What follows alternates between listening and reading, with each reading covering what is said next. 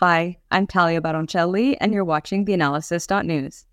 Joining me in a few minutes is Dr. Asoka Bandarage. She is the author of a recent book called Crisis in Sri Lanka and the World, which speaks about debt-trapped nations and how the Bretton Woods system continues to impoverish these countries. But first, if you enjoyed this content, please consider going to our website, theanalysis.news, and hitting the donate button at the top right corner of the screen. You can get onto our mailing list so that you're updated every time a new episode drops. And also like and subscribe to our YouTube channel, The Analysis-News, and subscribe to the show on whichever podcast platform you're watching the show on. See you in a bit with Dr. Asoka Bandarage.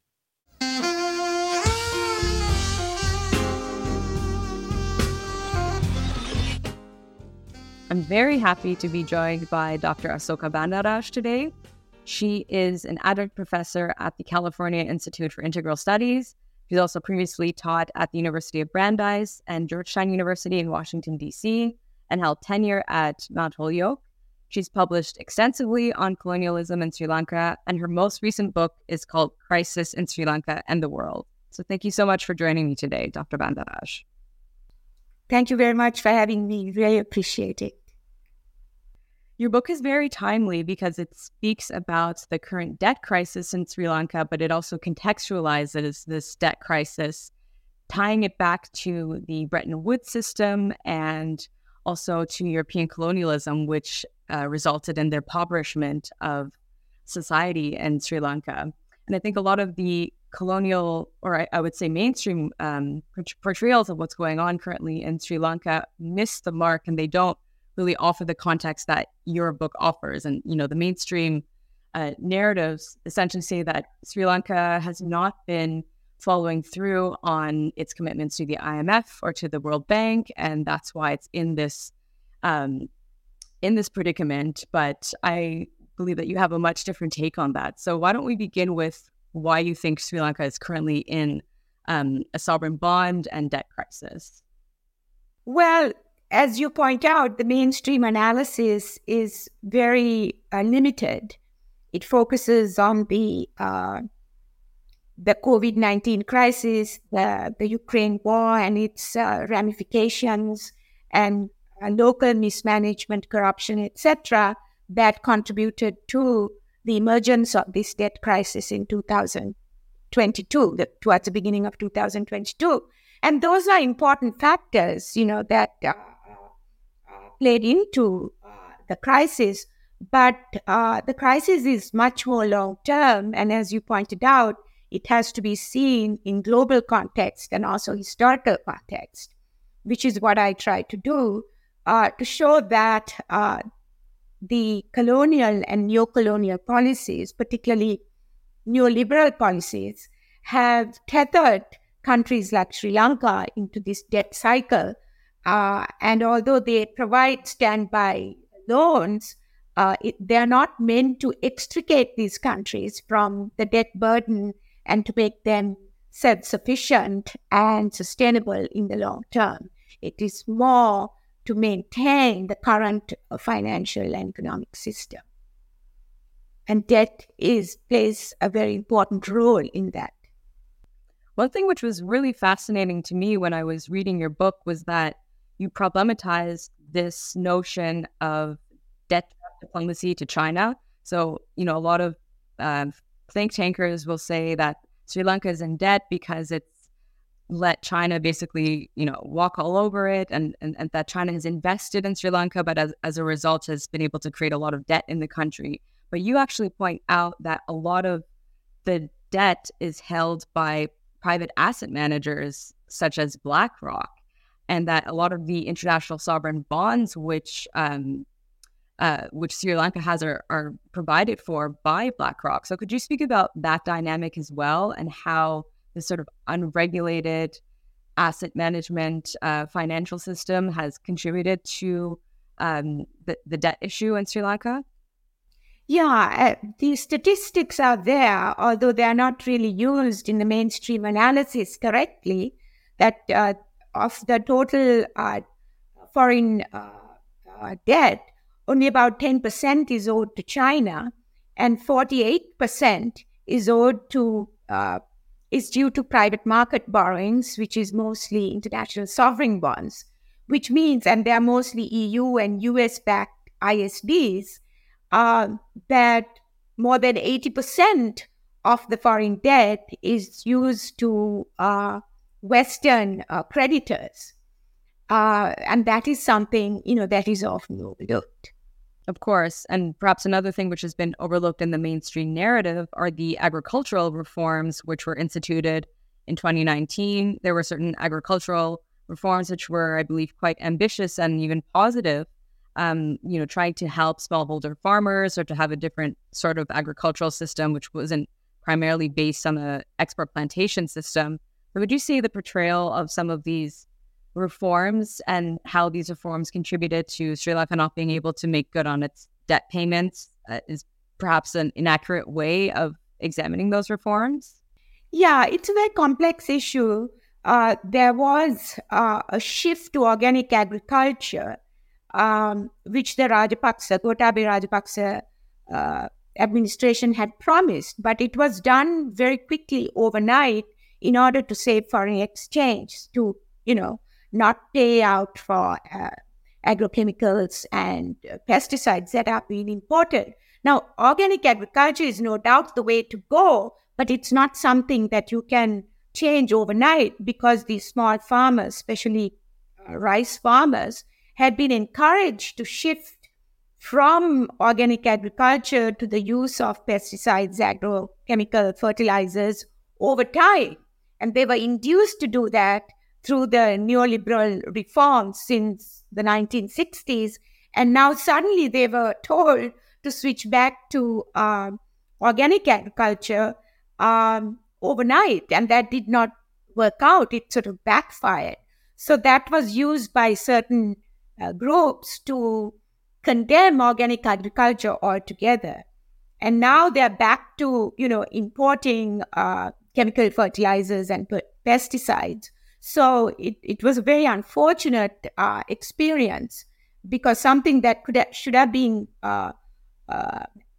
happened over time, got enmeshed in this whole debt crisis and debt relief issue.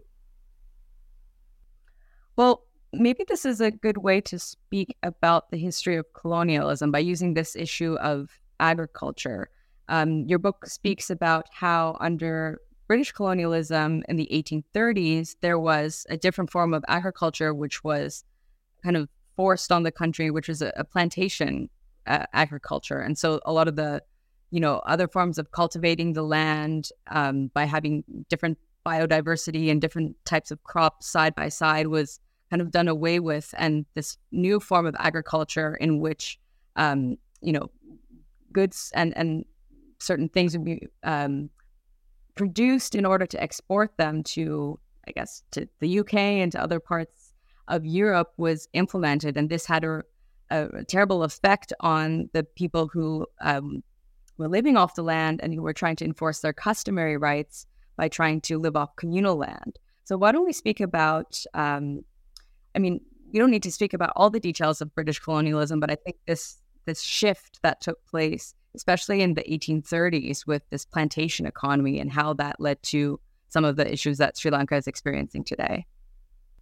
Yeah, I think it should be seen in the context of the colonial experience in most countries around the world.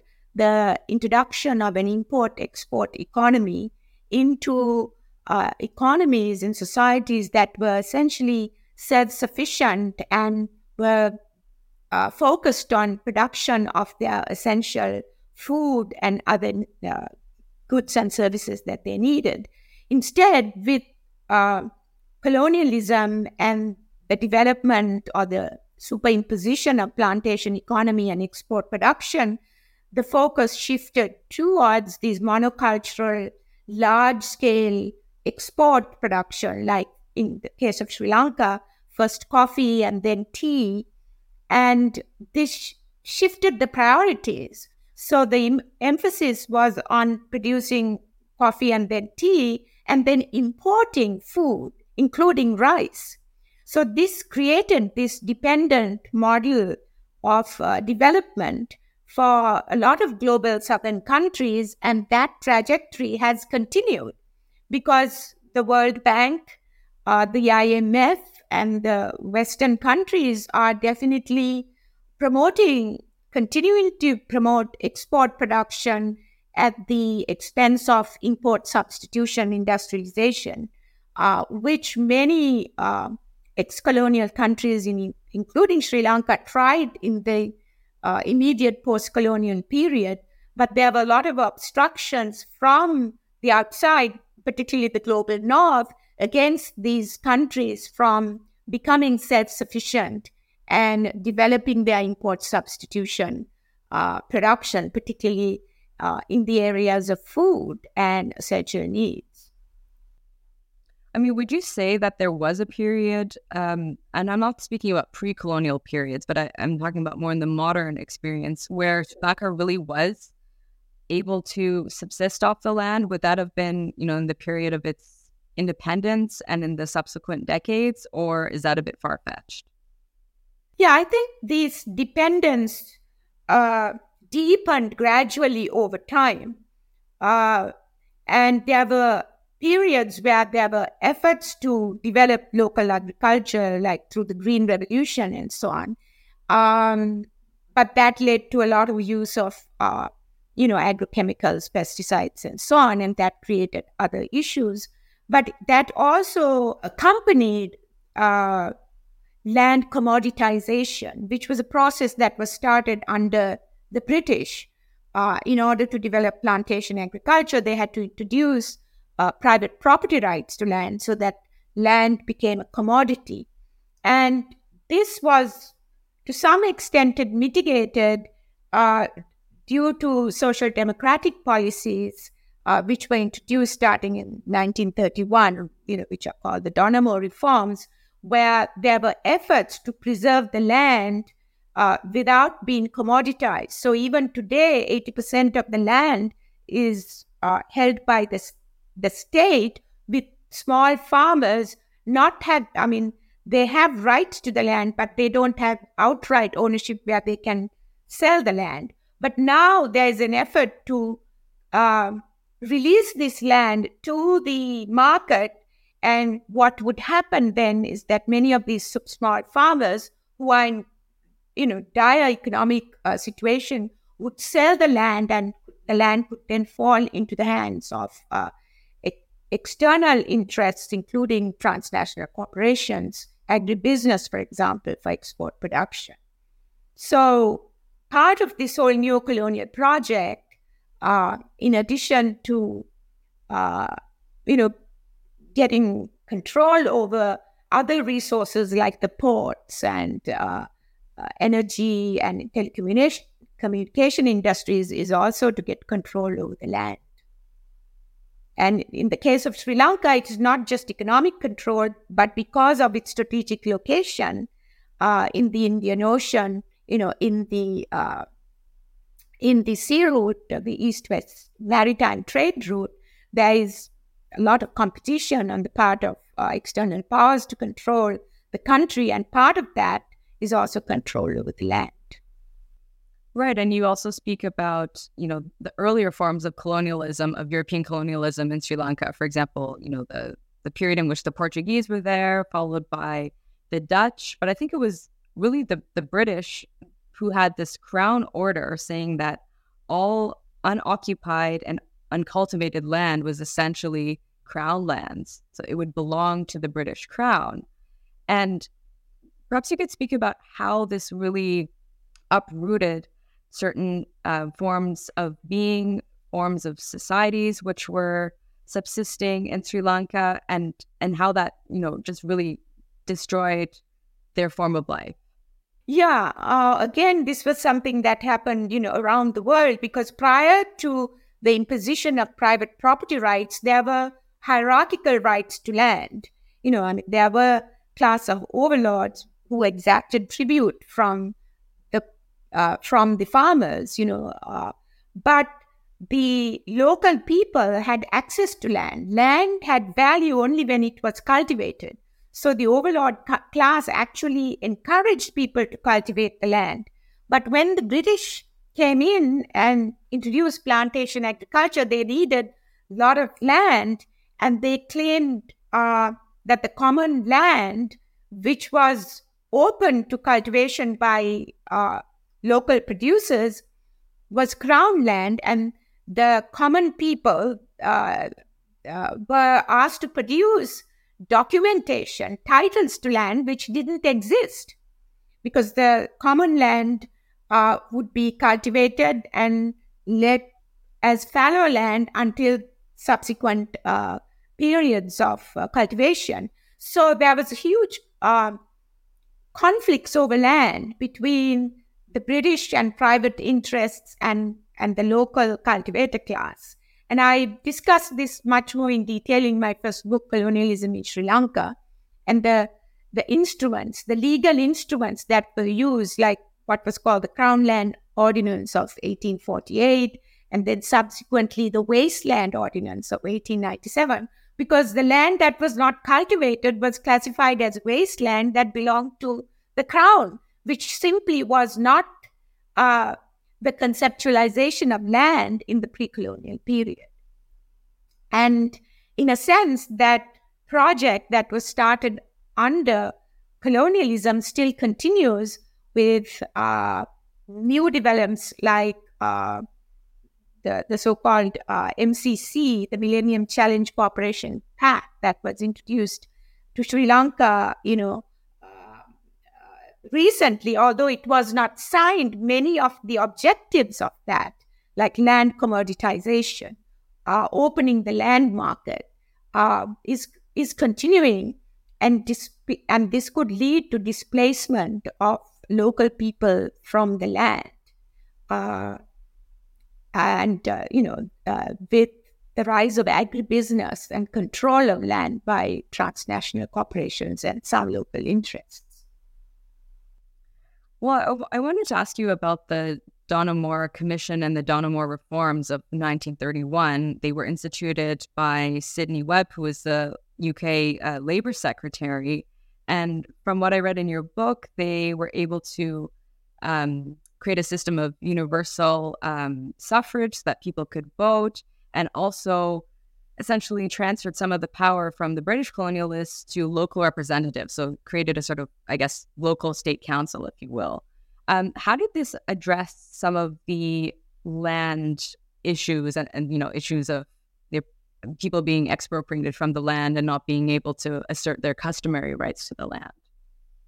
Yeah, that's a good question, because you have to see the Donoughmore reforms of 1931 in the context of the Great Depression at the time, which led to both the United States, the UK, and other governments introducing more social democratic policies, out of absolute need. A more benevolent form of capitalism was, put in place. And some of that had their ramifications in the colonies as well, because the Donoughmore commissioners appointed by Sidney Webb had more social democratic leanings. So when they introduced local self-government, along with the franchise, it empowered the majority of the populace, which had no rights to vote or any representation prior to that. So with the franchise, universal suffrage, the local elites had to meet some of the needs of people in order to get their vote.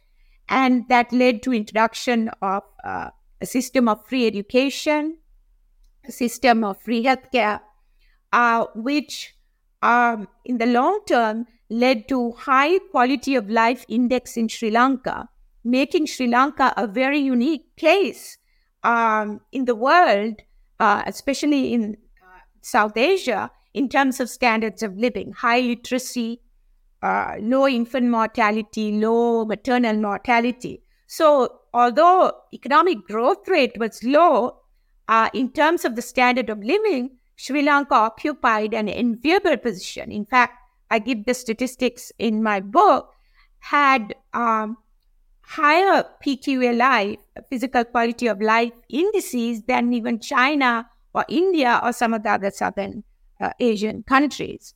And that these are now being attacked by the expansion of neoliberal policies.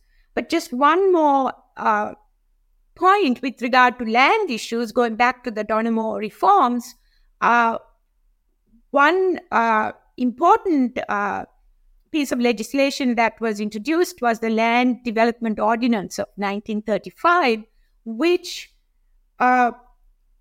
gave access to land to producers, but without full ownership rights, not outright ownership, but access to land for cultivation.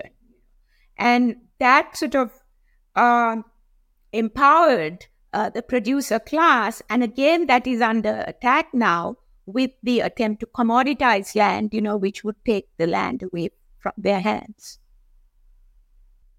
Why don't we speak about rebellion and independence in Sri Lanka? I don't think the West was so happy with that movement, and neither was the United States. I mean, you speak about how John Foster Dulles, who was he U.S. Secretary at the time, State Secretary?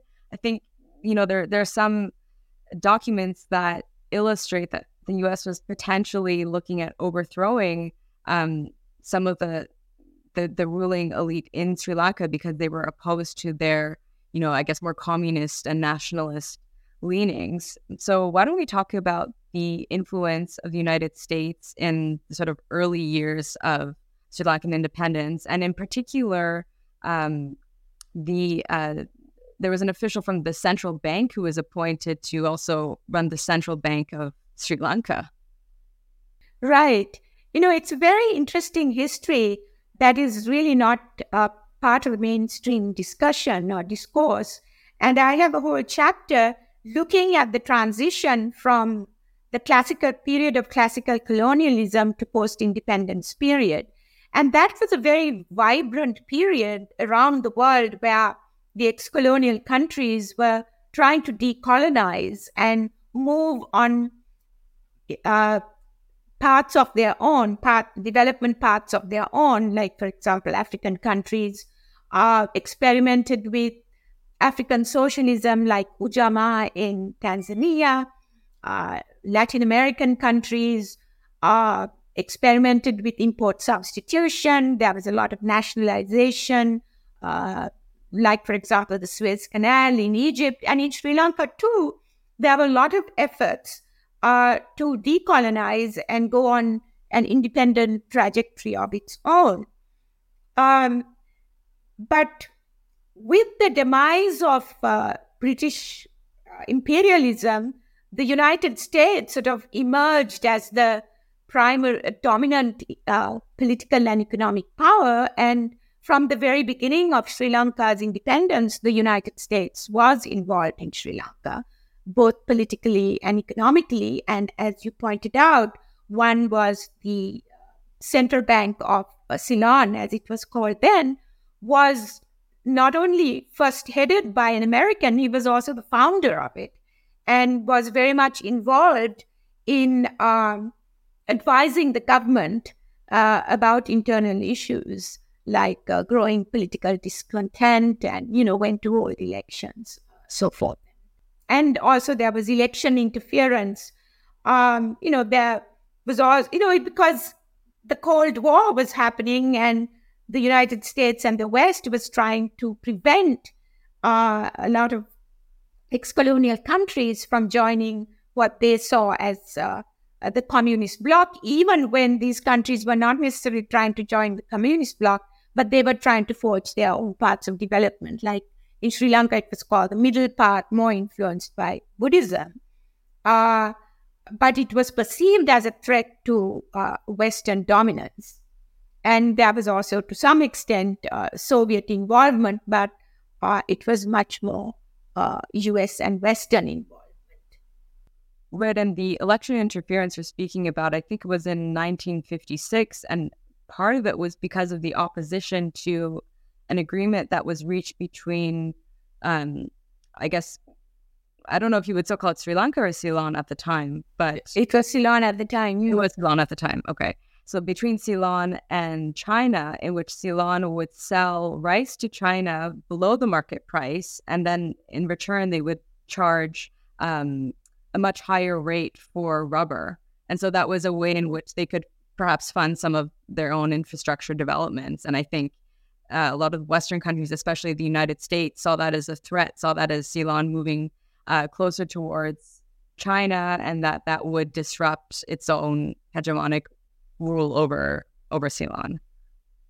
Right. And that was like 1952. And but the Rubber Rice Pact was considered, one of the best pacts that Sri Lanka had signed, which was advantageous to Sri Lanka. Yes. So, however, because of Western pressure and so on, Sri Lanka did not have diplomatic relations with China until much later. Well, why don't we speak about the 1950s and 60s leading into the 70s? Because my impression is that the party that was in power, the party which gained power in this landslide victory in 1956, was not the nationalist, the UNP party supported by the US, but was more of a nationalist socialist, not in the Nazi sense, of course, but more of, having affinities to, I guess, Leninist views, or at least into to nationalist views of developing the country in a way which would be equitable for all of the people living in the country, and to have, workers' rights and unions. But then there was a massive shift in 1977 and 1978 in which Sri Lanka came into its own, so to speak, with a new constitution. But that was the period in which neoliberalism was really enshrined in the system. It was kind of baked into the system in the late 70s. And I think a lot of the debt issues that Sri Lanka currently is experiencing can be tied back to 1978. So why don't we speak about what happened then, how the political system changed, and how this, shackling of Sri Lanka to this international economic system in which inequalities were basically exacerbated was really put into place then. Yeah, you put it very well. In the 60s and 70s, Sri Lanka, along with, other ex-colonial countries, really tried to extricate themselves from this colonial pattern of development, which subordinated these countries, and where the colonial import-export economy was continued.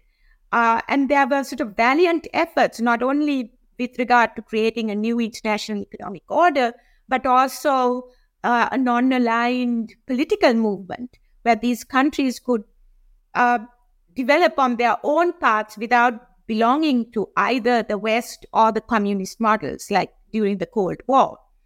And in Sri Lanka in particular, Sri Lanka played an important role in all these efforts. Although a small country, it had a very dynamic leaders who were instrumental in the non-aligned movement moving forward, as well as the new international economic order throughout the United Nations Commission on Trade and Development, and also to keep the Indian Ocean as a zone of peace, and without Sri Lanka getting enmeshed in superpower struggles. So it was a time of hope, and for both Sri Lanka and the world, for these ex-colonial countries to develop on their own paths. But it was resisted, particularly by the West, and with certain amount of sort of internal mismanagement and corruption and all that, some of the programs towards, for example, nationalization of foreign-owned plantations and some import substitution programs face difficulties, not only because of internal mismanagement and corruption, but also because there were a lot of external pressures against them. So that's when, with external support, there was this shift towards a neoliberal model and a complete full-scale acceptance of the open economy. As I quoted, the president of the time said, let the robber barons come, and it was called the open economy. It was just thrown open to anyone, any force that could come and reap profit. And so gradually, the welfare state that had been begun under Donamo reforms began to be whittled away, and privatization of the plantations again started, and also in privatization of the energy and telecommunication industries, so on and so forth. So this has continued from 1977 to date, but with the economic crisis, there's an intensification of the neoliberal model, and with in concurrence with geopolitical rivalry over Sri Lanka. So it's not just the economic crisis, but it is also the geopolitical rivalry and what has been referred to as a new Cold War that has played into essentially a takeover of Sri Lanka. Because if you look at what's happening now, the ports are owned by three external powers. The Hambantota port by the Chinese, the Trincomalee, the natural harbor, essentially controlled by the Indians, and then also Colombo by India, China, and I think also Japan owns a terminal. And then telecommunications, energy corporations are being privatized, including the Ceylon Petroleum Corporation, which was created in 1961 when the left nationalist government nationalized the foreign-owned petroleum corporations at that time, Caltex, Esso, and so on, and created the Ceylon Petroleum Corporation, which is now being privatized again. And what about the private foreign investments that have been conducted in Sri Lanka? Did a lot of them also start around that same time period in the late 70s? And would you say that a lot of the current financial policy is in a way to secure sort of rights of these private investors to ensure that there's stability in the country so that their investments are protected? Yeah, absolutely. I mean, that prevails over the rights of workers and local people. And if you look at even, say, the tourism sector, which was one of the major sectors of the export production model, there haven't been enough studies on that, who really benefits from tourism. Like in many sectors involved in neoliberal export production, a lot of the profits go outside of the country. And I have lots of figures on the drain of resources, not just from Sri Lanka, but from the so-called global south, and the net transfer of resources and wealth from the global south to the global north rather than the other way around. Like, I think between 2018 and 2017, as I point out in my book, there was a 4 trillion transfer in terms of debt interest alone from the global south to the global north. And, Sri Lanka has been very much enmeshed in this. And what is often forgotten is that a lot of the foreign exchange that the countries earned during the period since 1977 has been from worker remittances. That is, ordinary people who are going to work in the Middle East and sending their remittances to the country, which has become the number one form of foreign exchange earnings, even during the crisis. While the elite, including import exporters in Sri Lanka, have, through tax loopholes, stashed their money in outside of the country, some 38 to 50 billion. It is the ordinary workers working in the Middle East, including women domestic workers, who have been sending money, remittances to the country and also helping maintain their families. And another sector is the manufacturing sector, the garment export sector, which was, promoted, with the neoliberal reforms, and Sri Lanka became a big garment exporter. And I have a lot of information about that sector also. It's been very tightly controlled. The worker rights have been really slashed, and the wages are very low. And, there's in each of these sectors, whether it is the continuing plantation sector, the garment sector, the labor export, the tourism sector, the local people, the labor, rights have been slashed, and their earnings also have gone down with economic downturns, like, during the COVID crisis, for example. Well, we were speaking about the fact that a lot of workers in Sri Lanka have been forced to leave the country to work in other countries and to send remittances back home. But one thing you point out in the book is how the same European colonialists who were running the Atlantic slave trade were also importing a labor force into Sri Lanka in, I guess, the 1800s. Like hundreds and thousands of people, like a Tamil workforce, is being imported. But now it's kind of the opposite as to what's going on right now, where people are forced to leave because they can't make a living in Sri Lanka. But why don't we shift now to the issue of climate? Because Sri Lanka, because of its, geographical location and its huge, massive coast, there's been so much coastal erosion. And I think it's unfortunately very vulnerable to flooding and to other environmental catastrophes, and just, global climate catastrophe in general has had a really horrible effect on it. So what do you think needs to be done in order to assist Sri Lanka? Should there be reparations? Should there be, institution of loss and damage? This is something that it was talked about in some of the recent IPCC climate conventions, where loss and damage is, an issue.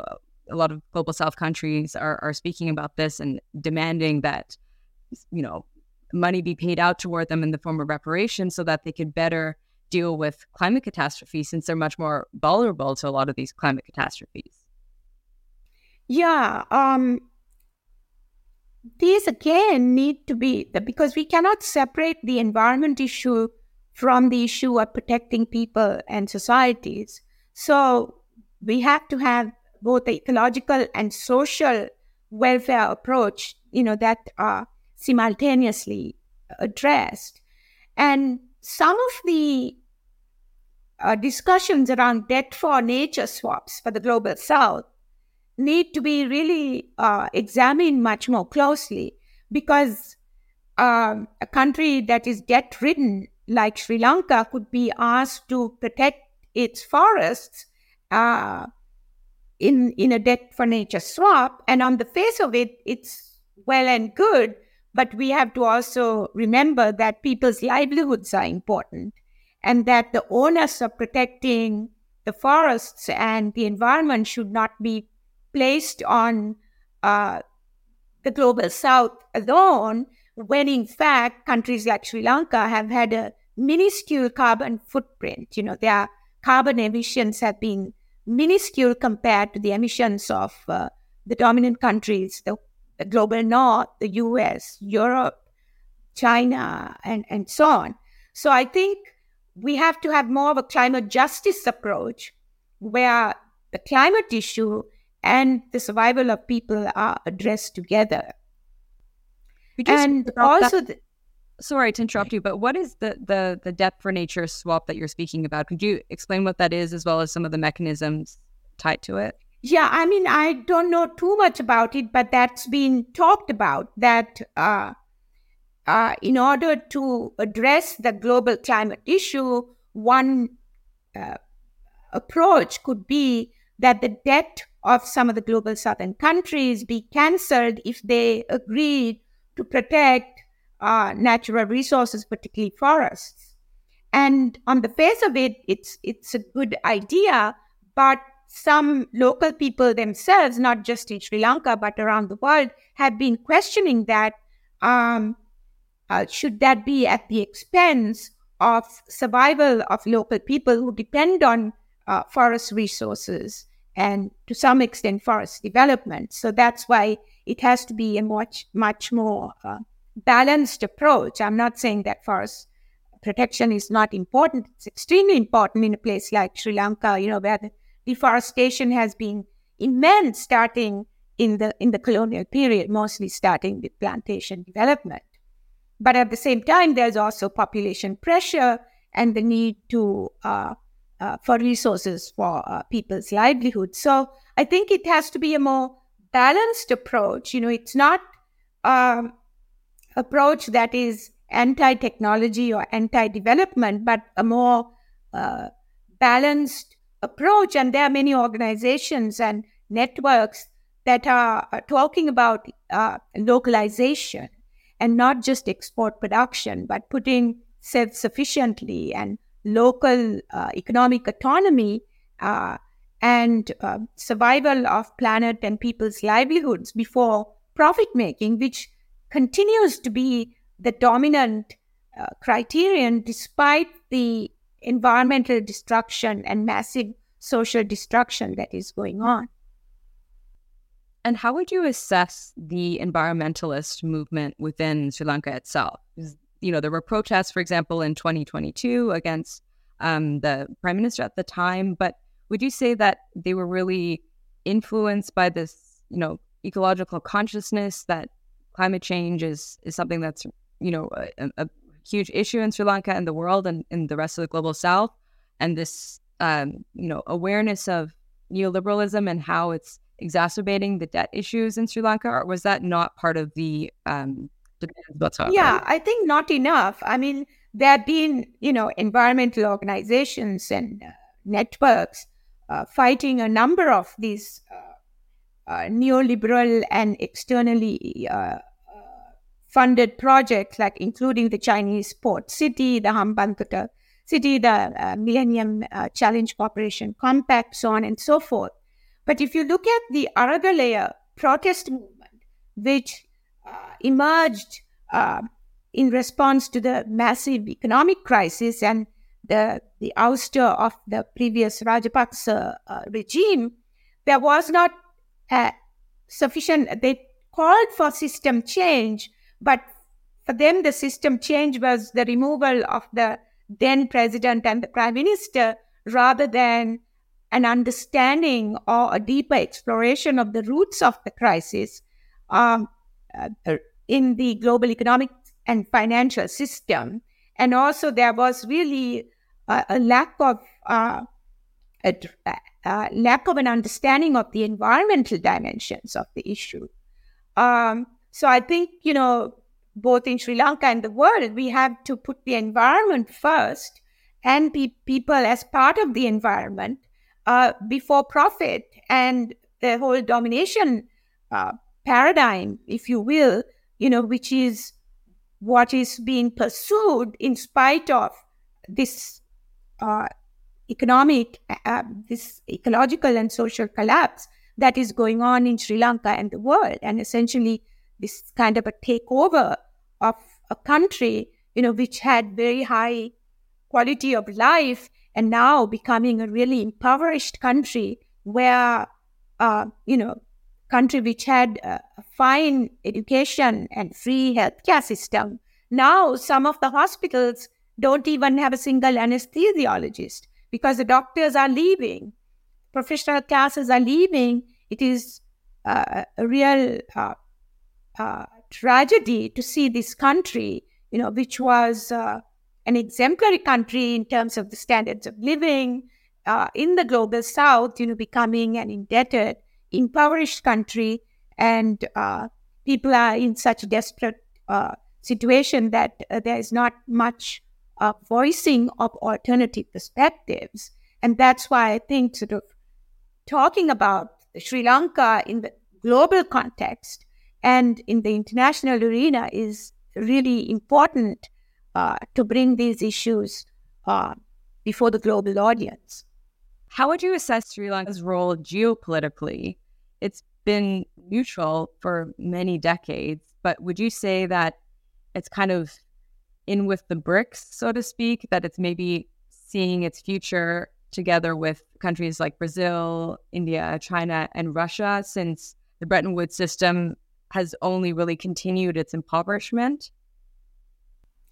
Yeah, many presidents in Sri Lanka, even recently, have declared a neutral policy for Sri Lanka. But because of the intense geopolitical rivalry over Sri Lanka, uh, Sri Lanka has become sort of subordinate to several masters instead of one. There's so much pressure. And instead of using this strategic position to its advantage to get what is needed for the country and its people, it's become sort of dependent and servile and meeting the interests of several foreign powers, for example, China, the United States and the West, and India, which is an increasingly dominant player in the Sri Lankan case. So this is, is not a new situation. As I point out, Sri Lanka has had the longest history of European colonialism in Asia, starting in 1505. And there have been battles over the Trincomalee Harbor among various foreign powers. And so this strategic location and the natural resources and of the country without benefiting the people has also brought a lot of external interventions, which are not necessarily, good for the country. And of course, the local collaborative class has been, is implicated in this as well, because without local collaboration, neither classical colonialism or the neocolonialism of today could continue. And one last very, very short question before you go. I think it's maybe nice to end on a positive note. Your book speaks about ecological alternatives. And so perhaps you could sum up what you meant by partnership. I mean, you've alluded to this throughout the conversation, but you speak about partnership as being a way forward of ensuring that there's respect for the land, respect for people's rights, respect for workers. So perhaps you could speak about that concept of partnership and how that maybe provides a way out of the debt and climate crisis for Sri Lanka. Right. A lot of the language of partnership, democracy, human rights have been appropriated and misused. But partnership ultimately is about partnership with nature and having a different consciousness. I talk about transformation of consciousness because the dominant economic model, even the model that seems to be pursued by the BRICS countries, although they are presented as an alternative, is one pursuing the same goals of domination, profit, and power. And I think instead of that, we need one where we honor the needs for social justice and environmental sustainability, which requires us to live with nature, and instead of an approach of domination over nature, how we develop ways of living in harmony with nature. And I think there's a lot of research and networks, working towards that. And, for example, localization efforts, where bioregionalism, agroecology are developed over agribusiness and export agriculture, for example. And transition movement, which talks about renewable sources of energy and organic agriculture instead of, chemical fertilizer, pesticides, so on. So there are efforts in Sri Lanka as well, but I think it has to be part of a global effort because Sri Lanka is not an isolated island. It's very much a part of the global economic, political system, and ecosystem. So I think, there's got to be more consciousness that the crisis in Sri Lanka or Zambia or some other indebted country is not just an isolated one, which is the way it is approached. Rather to see this as part of a systemic problem, and that we need this systemic change, which means, really questioning the dominant model driven by profit and domination towards something, that upholds harmony and interdependence, which means ultimately people and social movements, working together to bring that transformation of consciousness and putting that into policy. Well, I think you made an excellent point by saying that the approach of the BRICS is not really an alternative because it essentially pursues the same capitalist profit making, and that's not something that can help the world get out of the current climate catastrophe in which it faces itself. And a real alternative would be something which is inherently anti-capitalist and which is distributive and also respectful of the world and the climate and people which inhabit this planet. So, Dr. Bandarage, it was really great speaking with you today. Thank you for taking the time, and I highly recommend your book, Crisis in Sri Lanka and the World, for anyone is interested in the legacy of colonialism and how these issues continue to impact countries in the global south struggling with debt. And I hope to have you on again in the future. And thank you for watching theanalysis.news. If you enjoyed this content, please consider donating to the show by going to theanalysis.news and hitting the red button at the top right corner of the screen. Get onto our mailing list and subscribe to the podcast on whichever platform you watch the show. You can also go to our YouTube channel, The Analysis-News, and like and subscribe to the channel. Thank you so much again, Dr. Bandarage. It was great to have you. Thank you very much. I really appreciate it. Thank you, Atalia.